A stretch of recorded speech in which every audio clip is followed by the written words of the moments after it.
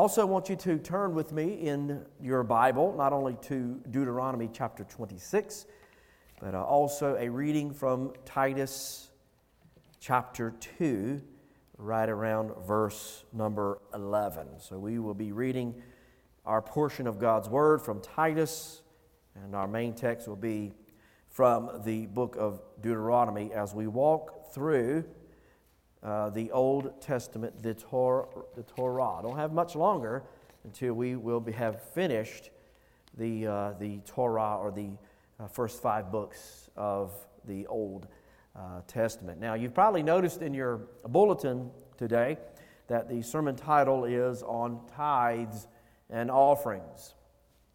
Maybe that's why there's a few empty places in here this morning. On tithes and offerings. But I assure you that my goal for today is not to beat you over the head begging for money. I'm not going to give you a guilt trip for not giving. I'm not going to do any of that. If you'll notice, the title of the sermon is Tithes, Offerings, and Sacrifice. There's a slew of charlatans in the world today who will beg and plead and ask their congregations for money so that they can consume it on their own needs and their lavish lifestyles. And under the guise of the gospel, they will say things like, I need to buy a $56 million jet, or God has told me that I need a new $3 million home, or the list goes on and on and on. And under the guise of Christianity, they are abusing people, and they are conning people out of their money. So rest assured, today's sermon is not necessarily about money itself, but things that we can give to the work of the Lord, such as our time, our talents, and things that we would sacrifice to the Lord. In God's providence, we come upon the topic of tithes and offerings and giving in the book of Deuteronomy, not so much because I said, you know what, we need to preach about tithing and offering, but because an expositor working through books of the Bible will come upon portions and topics that, if you are truly walking through books of the Bible, you have to tackle those huge and big topics. And so it is by God's divine providence that we come upon the topic of tithes and offerings, for that is where we are in the book of Deuteronomy, and because it is also a timely message that we must be reminded of often in our life. Have you ever heard somebody use the phrase, you can't outgive God? Maybe you've used that yourself. You can't outgive God. Now, what is the motive behind that 98% of the time, if not 100%? Well, it's that we give to the work of the Lord, and God is going to bless us somehow. We give our tithes, we give our offering, and then somehow God is going to pay us back those dividends that we've paid in. It's almost like, in a way, when we invest in the church, we're investing in the stock market, or we're investing in some country club rights and things that we expect as we put our tithes and offerings. You can't outgive God. I want you to, right now, in this moment, program in your heart and mind, when you think about that phrase, you can't outgive God, think of that phrase in the terms of Jesus and His sacrifice and Him laying down His own life on the cross. You can't outgive God. In that terminology, you can't outgive God. That He gave His life. He sacrificed His life for us.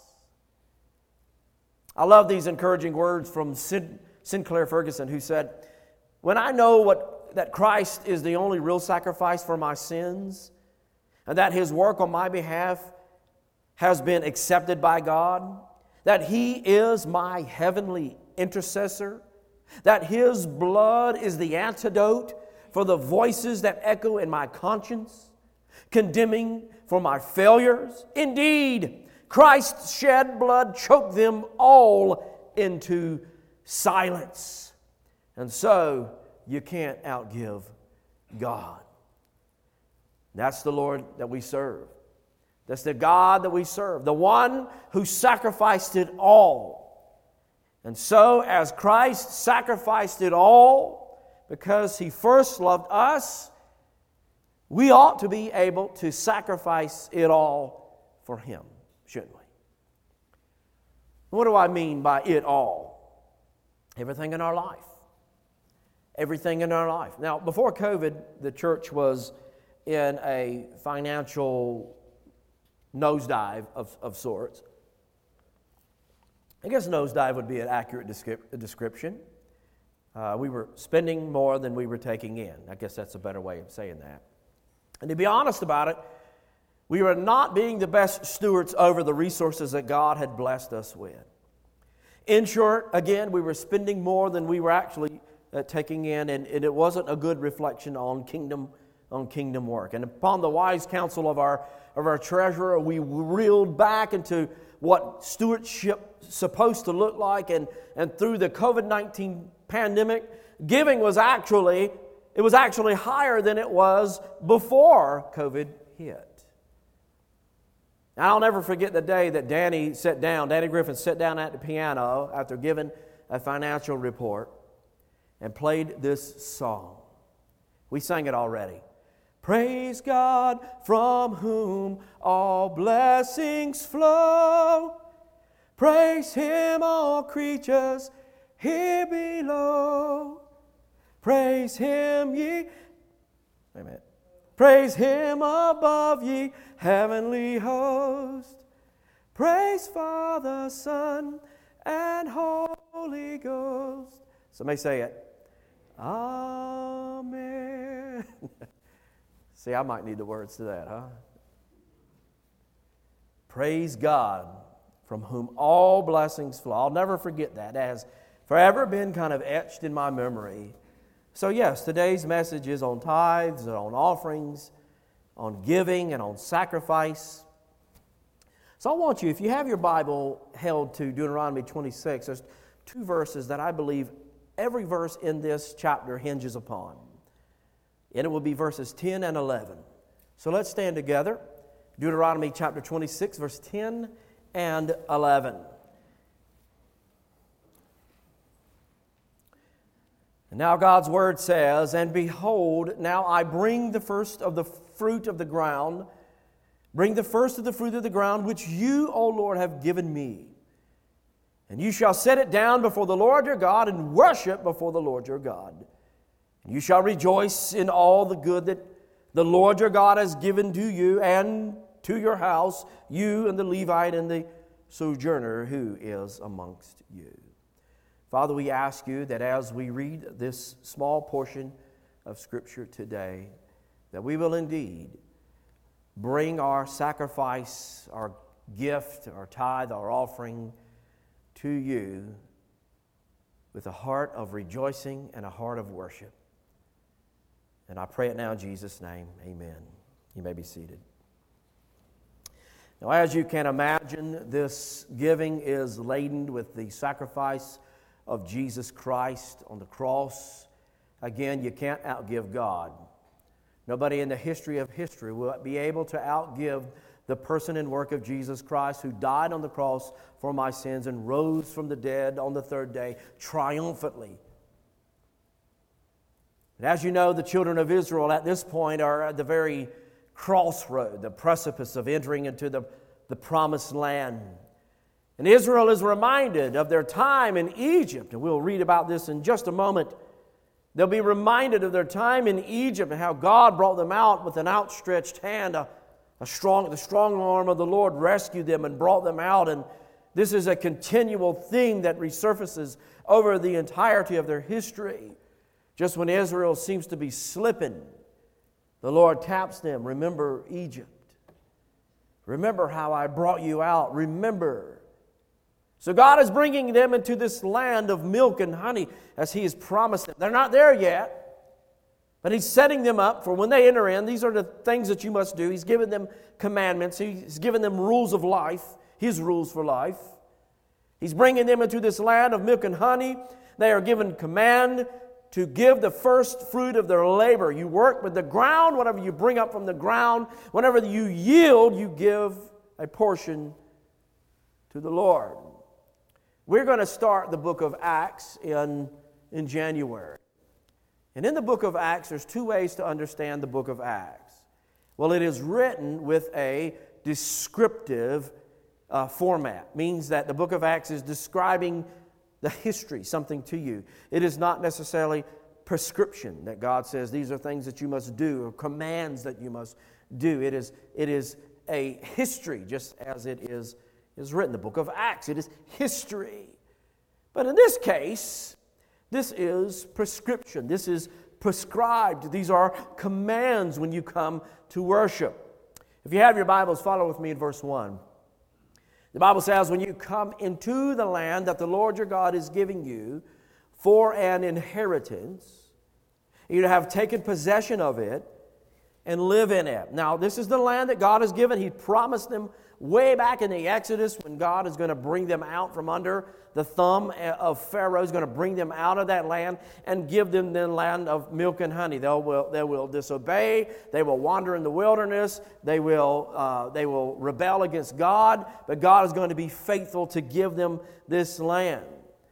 It's as you take possession and as you live in it, you shall take some of the first of all the fruit of the ground, it is from your harvest in the land that the Lord your God is giving to you. You'll put it in a basket. What do we call the basket today?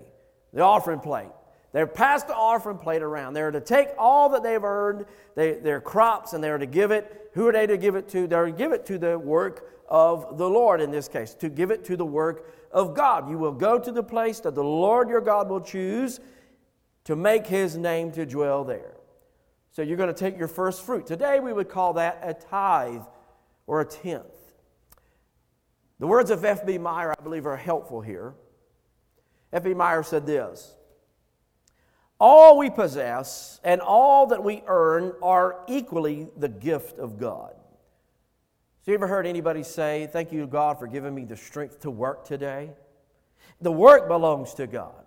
What we yield belongs to God. So everything that we earn and everything that we possess are equally the gift of God. Let us acknowledge this by setting apart a fixed proportion of the results of our daily work, whether by wages or crops or brood or herd.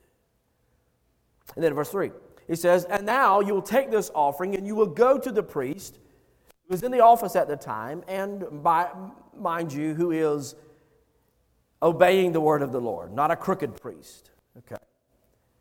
But there were some of those. There was some of the Creflo dollars of the day.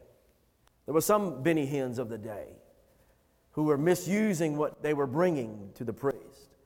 But he says, as you bring them to the office, I declare today to the Lord your God that I have come into the land that the Lord swore to our fathers to give us. Whoever the priests were, whoever was in office, they were to take these offerings from them as their first fruit or their tenth. Well, you know that as I'm reading this, we cannot help but to go to the work of the Lord Jesus. We cannot help but to think about our high priest, the superlative high priest. Cannot help but make that connection. Jesus Christ, our high priest. Christ as our high priest. And we must bring and we must offer up to Him a sacrifice of praise from the fruit of our lips and give thanks to God for all of His many mercies. We hear people say it all the time. I praise God for who He is. And we do. We worship God for who He is and His character and His nature. He's a saving God, and we do, and we should. We also praise God for the many blessings and the boundless mercies that He has bestowed upon us. The priest shall take the basket, the offering plate. He'll set it down before the altar of the Lord, and you shall make response before the Lord your God. And this is the response. A wandering Armenian or Jacob was my father. And he went down into Egypt and he and he sojourned there, few in number. And there he became a nation, great and mighty and populous. So here's Jacob going into the land of Egypt because he knew that his son Joseph was there in Egypt. God has blessed his son. And he lived in Egypt. God blessed Joseph. He made him second in command, king over the crops, so to speak. The Pharaoh died and did not know who Joseph was. Jacob and his sons, they flourished in the land of Egypt, and God made them a mighty nation, a great nation. We would call them today the 12 tribes of Israel. And the Egyptians treated us harshly. So Moses is retelling this history. The Egyptians treated us harshly and humiliated us and laid on us hard labor. This is the core of the Exodus, is this hard work and how God is going to deliver them from this strenuous hard labor and this burden. So he's reminding them, remember how I brought you out. And I've learned this a long time ago, that sometimes the best appreciation for what you have is remembering where you come from. Think about where you come from. Now, I was never really poor and destitute in that way to where, I didn't know where my next meal was coming. But I was as poor as you can get when it come to my walk with the Lord. I was dead in my trespass and sin. I was dead, and one word that I always use to describe my time in sin was darkness. I was just as poor as anybody. I was dead in my sin. I was like the walking dead, so to speak. So it does me well to remember where God has brought me from, and I appreciate the work of the Lord Jesus all the more when I remember where God has brought me, and I don't deserve anything, and we don't deserve anything. And so, the best appreciation for what you have is remembering where God has brought you from. We came from a sinner's lot, and we're sinners most of our life, until the Lord Jesus reached and grabbed us. It pulled us out of the miry clay and set our feet upon the solid rock who is Christ Jesus. He says in verse 7, we cried to the Lord, the God of our fathers, and the Lord heard our voice. He saw our affliction, our toil, and our oppression. And the Lord brought us out of Egypt with a mighty hand and an outstretched arm. We see this in the plagues that are demonstrated how God moved mightily amongst the people of Israel, with great deeds of terror and signs and wonders. And He brought us into this place and gave us this land, a land that is flowing with milk and honey. Everything that you need to sustain life is here. Everything you need, milk and honey, synonymous with everything that you need to survive and be in peace with God and one another is here. And then our key verses. Verse 10 says, and behold, now I bring the first of the fruit of the ground, which you, O Lord, has given me, and you shall set it down before the Lord your God, and worship before the Lord your God. Since the Lord has blessed them with milk and honey and everything they need in life, and since He saw them through the Exodus, through the wilderness, He deserves the first fruit, and actually He deserves more than that. 1 Corinthians 10:31, hopefully we know this verse by heart. Whether you eat or whether you drink, whatever you do all for the glory of God. So here is the part of the verse where the rest of the chapter hinges on. And worship before the Lord. And we do so in what we give, our time, our resources, our service to King Jesus. I have heard people say, now this is the part where it gets very practical for us. I've heard people say, I've met people in church I've been a pastor for 13 years now. Hard to believe that. Right at 13 years. I have served the Lord since 96, and that's not boasting, that's by God's grace.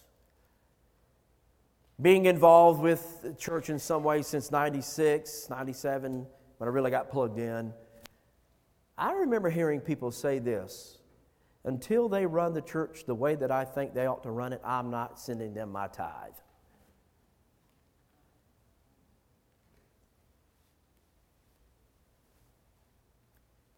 My first knee-jerk reaction, well, keep it. God don't need your dollar. But my second thought is, what a sad existence that is. I could take that verb, that response. I could take that response, and I could place it next to something that the Pharisees would say. And it would almost seem like it was canon. The Pharisees would say something, well, until they run the church the way that I think, I'm just going to keep my tithe. My friends, this is not a country club.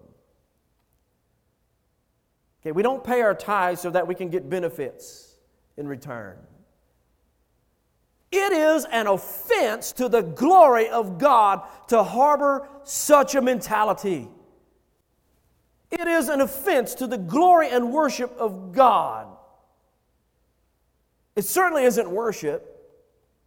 It is more like the Pharisees. So, as I said, I would take that phrase and I would put it next to what a Pharisee would say. Well, Luke 11:42 says something very similar. Although they are giving, but out of the wrong motive. He says in verse 42 of Luke's Gospel, chapter 11, but woe to the Pharisees. Why? For you tithe mint and rue and every herb, and you neglect justice, and you neglect the love of God. These you ought to have without neglecting the others. Until they run the church the way that I think they ought to run it, I'm going to withhold my tithe. My second knee-jerk reaction is, well, I think that we need to talk about regeneration. Maybe we need to come to the altar.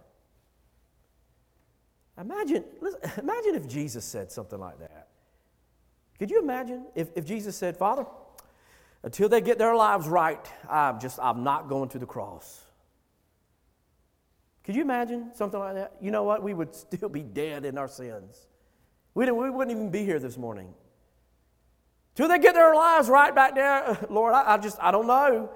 This crazy lot, man, I know church government and running the church ain't all perfect, and it's not all flowers, and we don't always see eye to eye with things, but is that a reason to have such a pharisaical idea as that?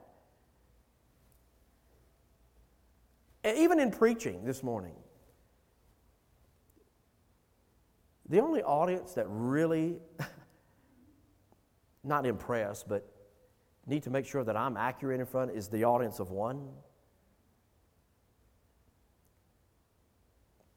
But as a pastor, we want to grow in our faith. I want you to grow in your walk with the Lord. If Jesus would have said something like that, and we know it's not in his character to do such a thing, we would all be dead in our sins right now. The natural correct question arises such as, what is a tithe? And what is a tithe? Does a tithe pertain to us now? And these are good questions, but my main concern is not so much about the tithe itself. It's not about looking for a loophole in giving. But the intent is the sacrifice on our behalf.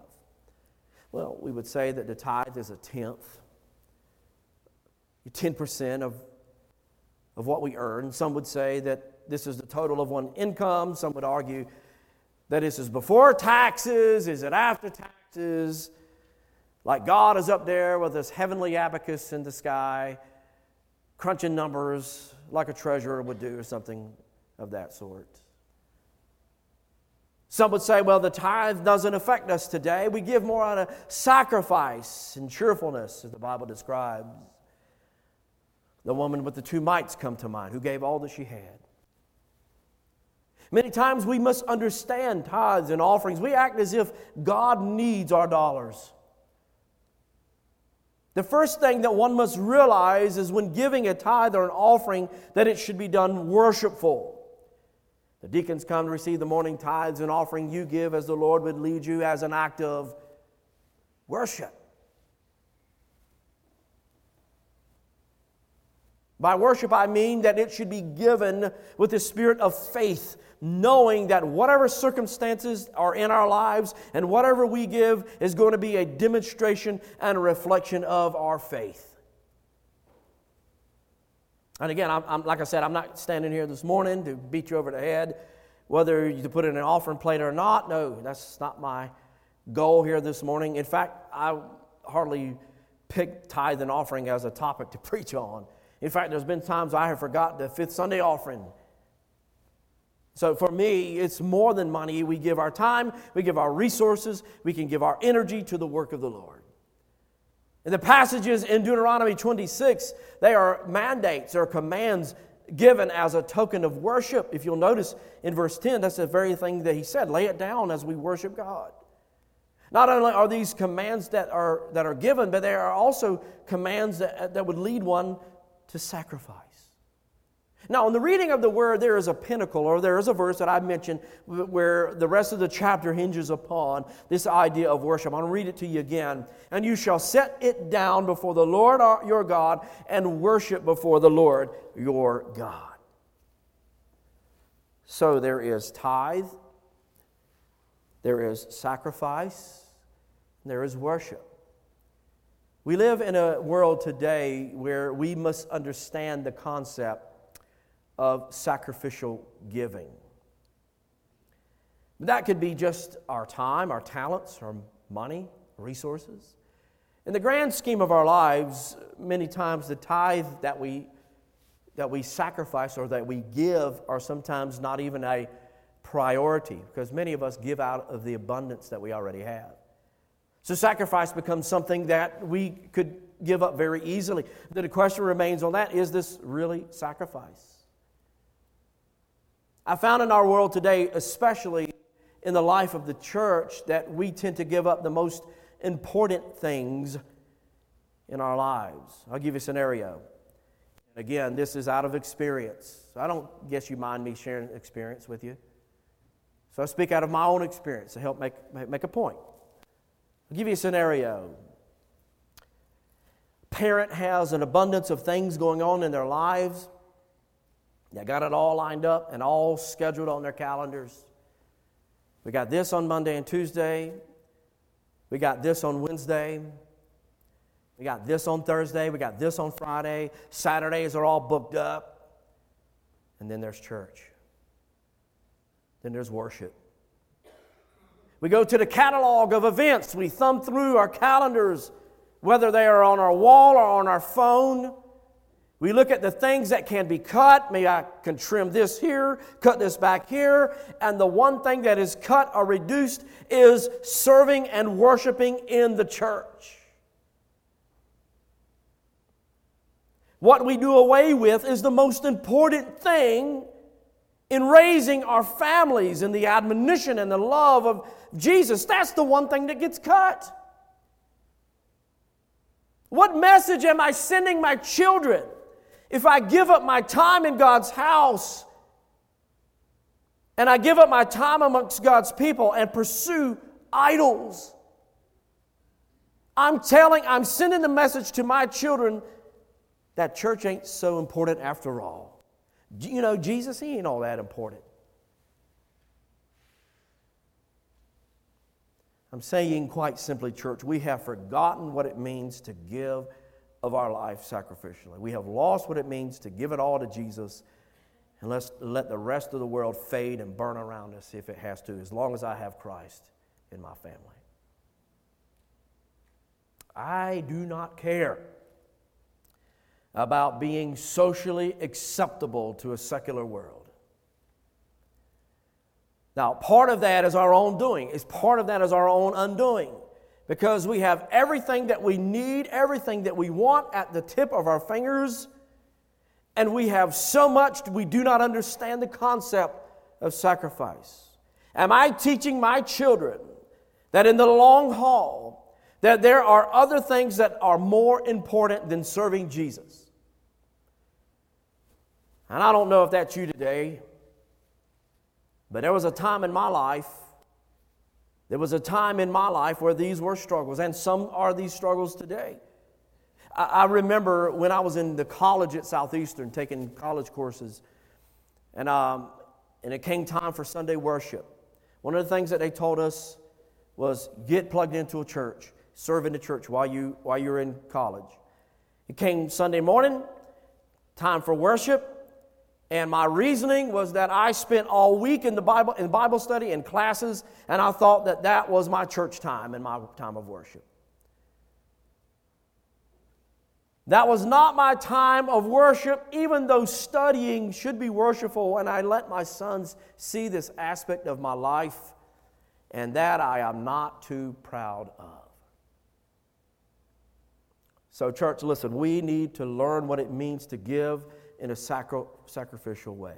Again, we prioritize what is important in life and what matters in the grand scheme of things and what has become idolatrous in our lives.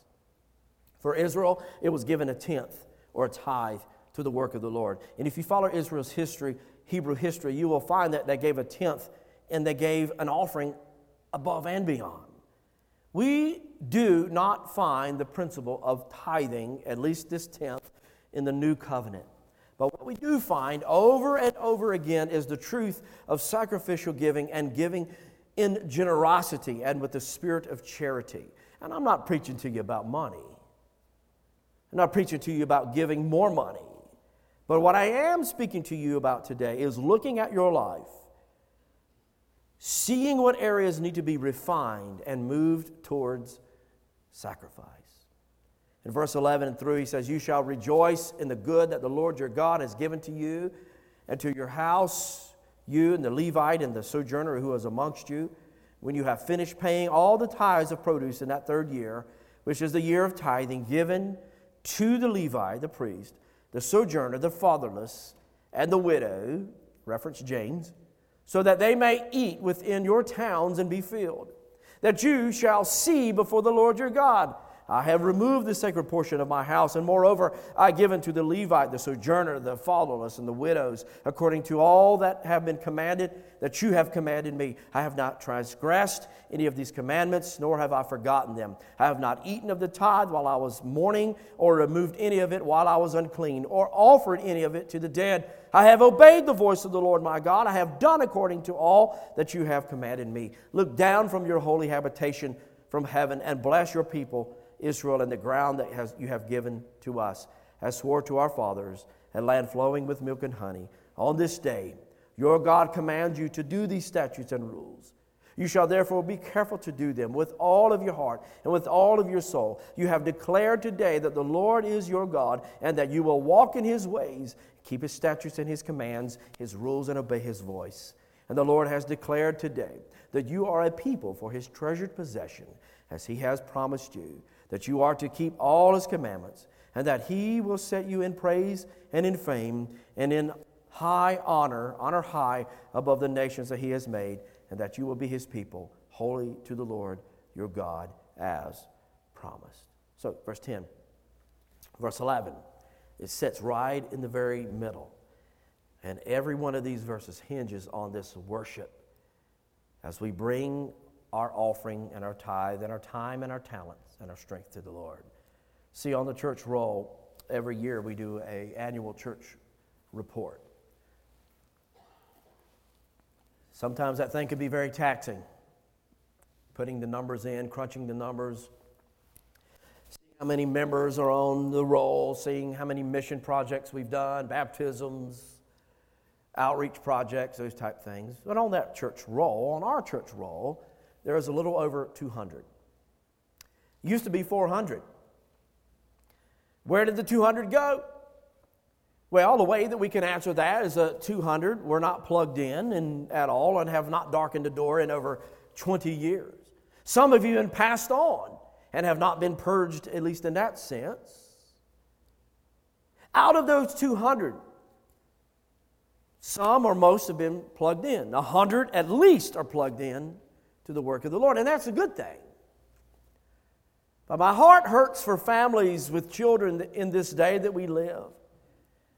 Because I see so many families with children who are not leading their children as Christ would have them lead, or their husbands are sitting in the back like a shadow. And it hurts when I go into homes and the husband is sitting like a knot on a log while the wife is doing all the talking. They're not being a voice for Christ in their homes, and I see where people are not valuing the deep treasure of God's Word, and they are lured by trendiness. As long as the children are happy, hey, we're all good. As long as the kids are happy, we're fine. And this is a burden because Christ died on the cross for our sins so that we can be His disciples, and so that we could learn to grow out of our faith, not so we can become consumers of Christianity. God has called us to be disciples and not consumers. Can I say that again? He has called us to be disciples and not consumers. Sacrifice. Would we sacrifice what it takes to see our children grow in the ways of the Lord? Would we sacrifice everything as we value our children and want to see this church grow? And if we say yes to that, we will be on the mission field right now. Or our neighbors who are wayward. People who used to come and used to worship, who made a profession of faith to know and love Jesus. And where are they at this morning? Where's your neighbor at? Where's your friends at this morning? Will we do what it takes? Will we sacrifice what it takes? We are His people. We are called to good works. In the proclamation of the gospel, we are called to make disciples. We are called to sacrifice. So listen to these words in closing. Titus 2, verse 11 through 14. For the grace of God has appeared, bringing salvation for all people, training us to renounce ungodliness and worldly passions, to live self-controlled, upright, and godly lives in this present age, waiting for our blessed hope, the appearing of the glory of our great God and Savior Jesus Christ, who gave Himself for us to redeem us from all lawlessness, to purify for Himself a people for His own possession who are zealous for good works. I want you to listen very carefully. I am one of those people. I'm not a doom and gloom preacher, but I certainly believe that there is persecution coming upon the church in this United States, on the church. And I just don't think trendiness is going to help us make it through today. I just don't think a little pithy prayer before a sporting event is going to see us through. I don't think a little word of the Bible or a hint of Scripture is going to help get us through these times. So that is my fear, that the church is ill-equipped. Listen, if the pandemic did what it did on the church and it was not persecution, and people were purged away and fell away, imagine if real persecution came. If real persecution came. So I think it's time for us, church, to step up, to, if we have to, sacrifice, give up some things, give up our own comfort in some way. You might be scared, might be out of your comfort zone to go to your neighbor or share the good news.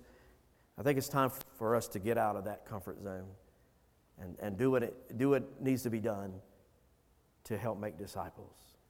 That's what Jesus left for us to do. That's what He left for us to do. Look at the pockets in here today of people. Those are people who used to come and were plugged in. And it is our duty. It's not just the pastor's duty. It is ours, all of our duty, to go and to woo them to come back to the cross of Christ. Let's pray together. Heavenly Father, we are thankful for our time in Your Word. Although we started out on tithes and offerings, we end on this moment of sacrifice. And God, you're good. You are in the saving business. You just want us, Father, to be your hands and feet. You could send a myriad of angels to reap a harvest, but you have called us to that task. You've called us to go. You've called us to reach to our neighbor, to reach people who might be at the state fair, who might be at the Stampede, who might be in New Bern, or might be in Windsor, or wherever it might be. You've called us, our neighbors. Would we sacrifice a little discomfort to reach out to those families today? Tithes and offerings are a thing, Lord, that you have called us to give and give charitably, God. But our time and our effort, our dedication to you, our service to you is what you want. You want us to go to make followers of Christ. So, Lord, I leave this word with us to hear today. In Jesus' name, amen.